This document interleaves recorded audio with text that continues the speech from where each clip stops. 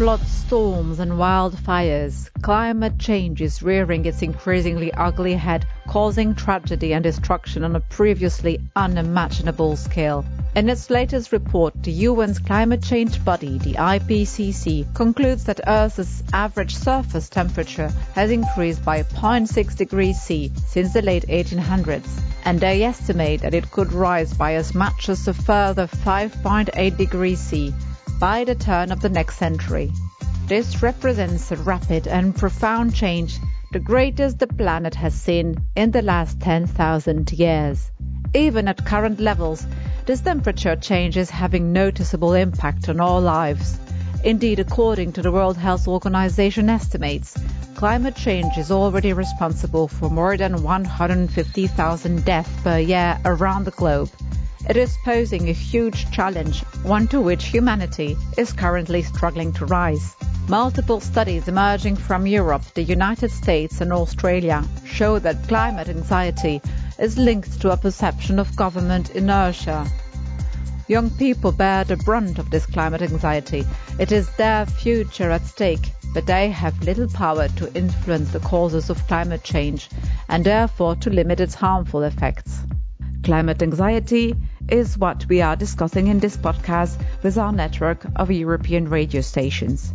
And we start in Slovenia, where Katrin Žnidarčič, a spokesperson for Youth for Climate Justice, a Slovenian organization that fights for a fairer society in the environmental and social spheres, explained this anxiety in a discussion with our colleagues at RTV Slow.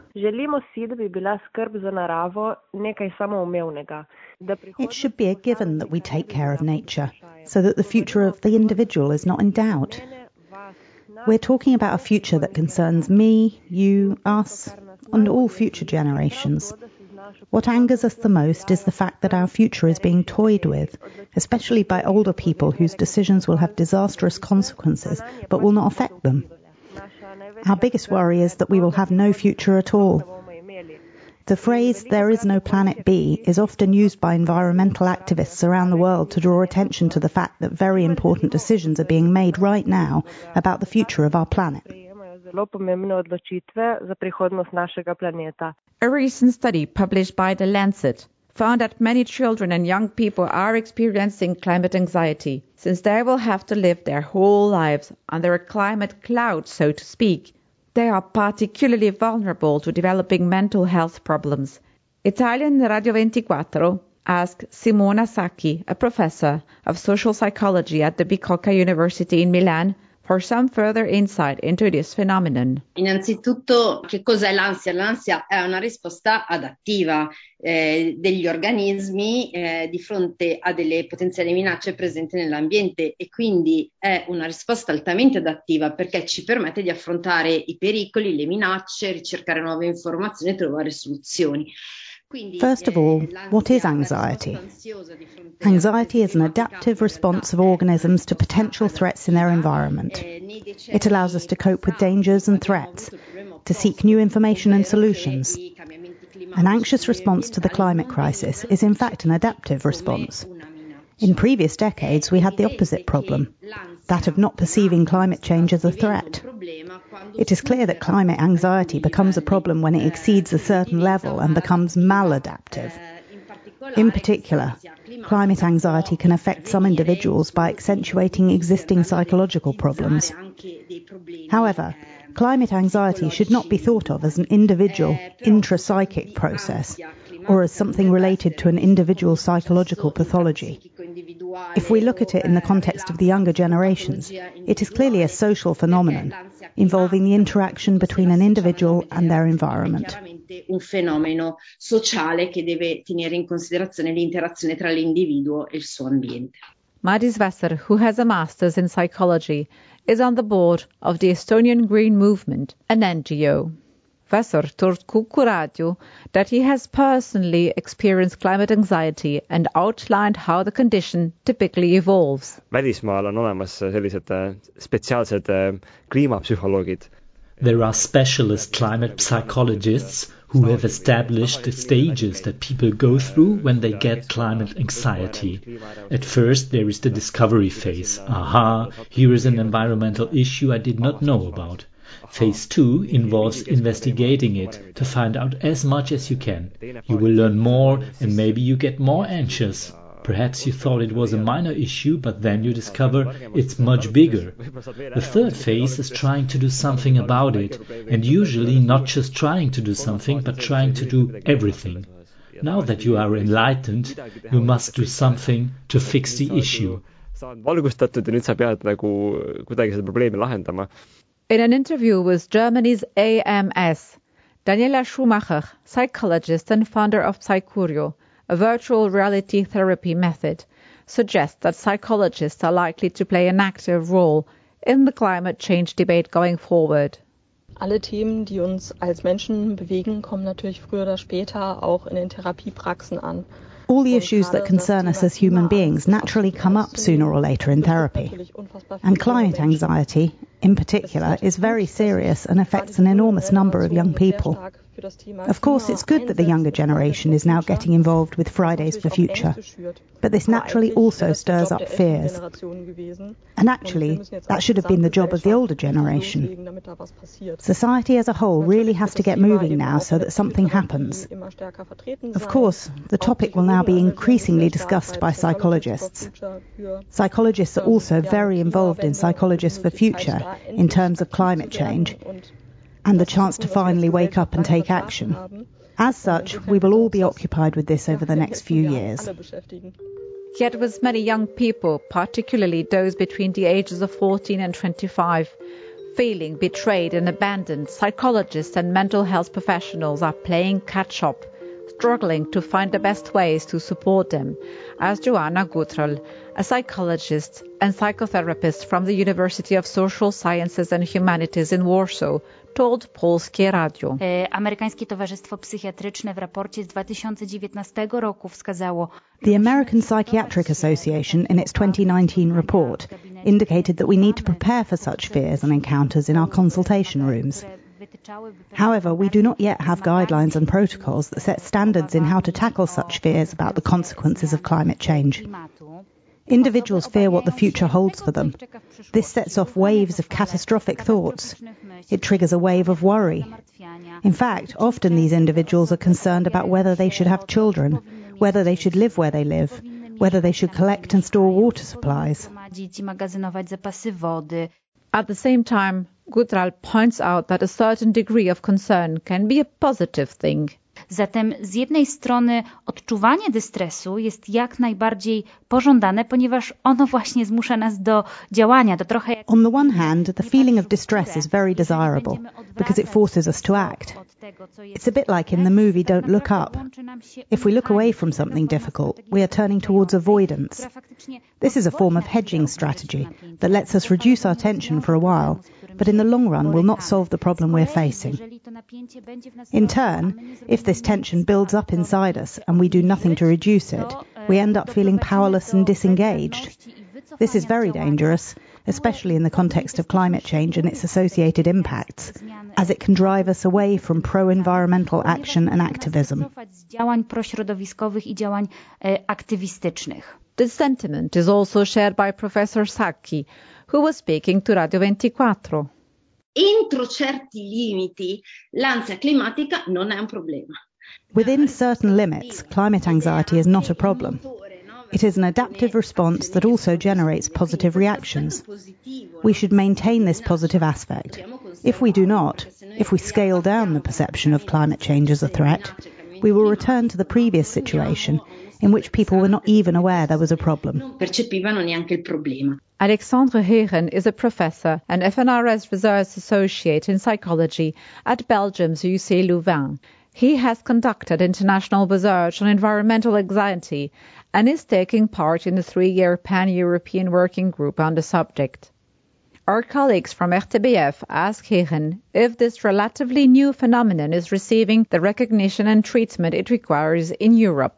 This is a common problem. We see clinical psychologists from different member states reporting to a variety of professionals that there are more and more requests coming in from people suffering from eco-anxiety, suffering from the fear of losing their jobs because of climate change, and also from young teenagers who are lost and really don't know what to do, what they can do.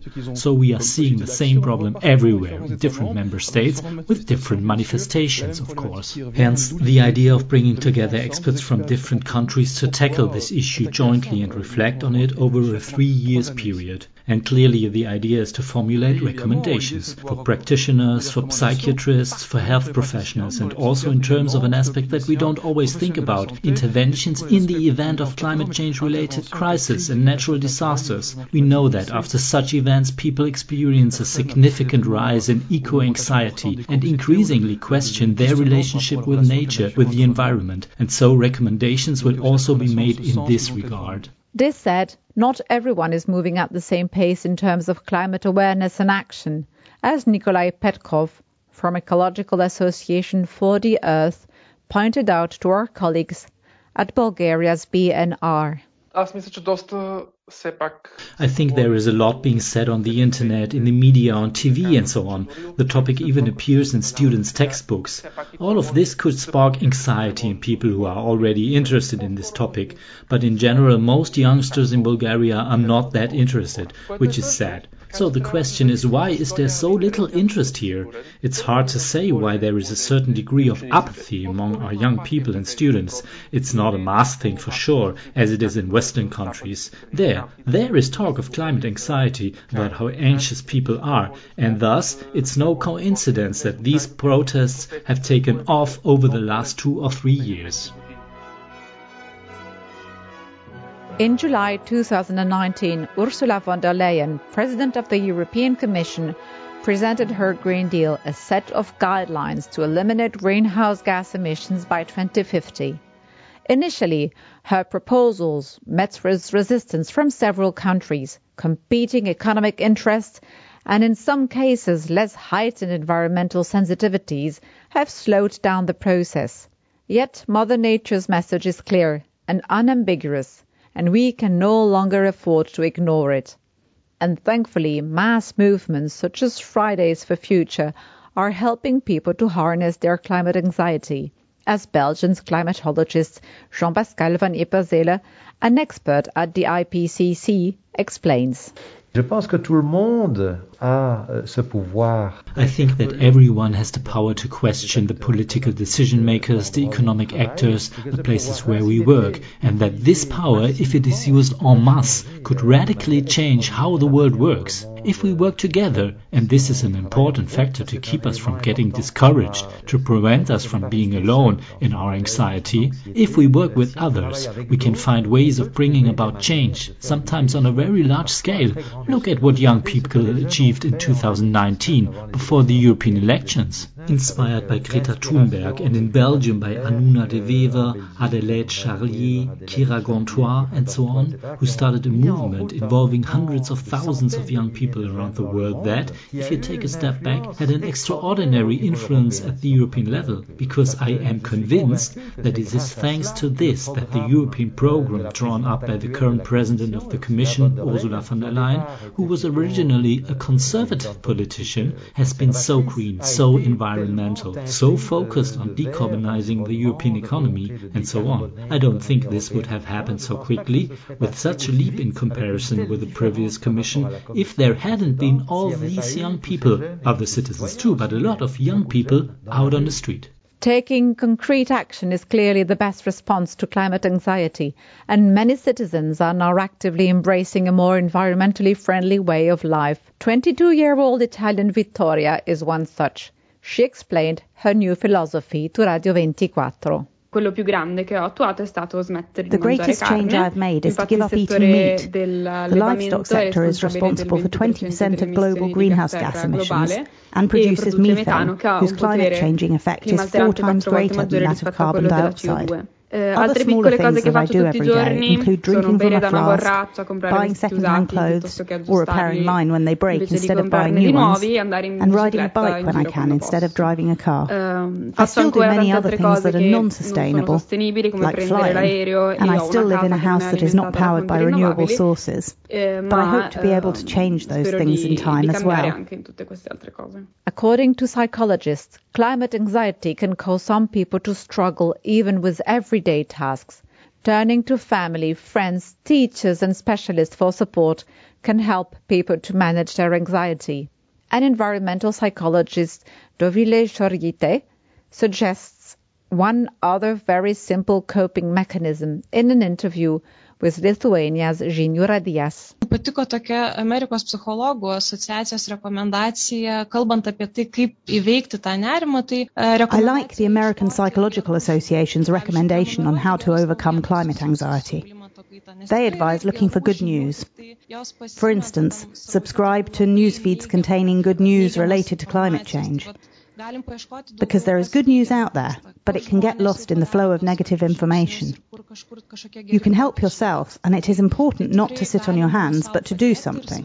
Communicate and act. And finally, Radio Renascença from Portugal asks psychologist Tiago Pereira how adults should approach discussions on climate change with young people so as to ensure they understand the facts without triggering anxiety overload. As parents, we can try to remember that we tend, in situations that are unfamiliar and uncertain, to overestimate their consequences. We tend to see them as even greater than they are, and perception is very important. A second important point to convey is that the climate crisis and its consequences are not in themselves inevitable. In other words, there is time to bring about change. The clock is ticking, but there is time to change things, and at the same time there are a number of positive signs to be found in the current situation. So the key thing is not to panic. We are all in this together, and collectively we can find a way out. Make sure you check back next week for the latest Green Deal podcast.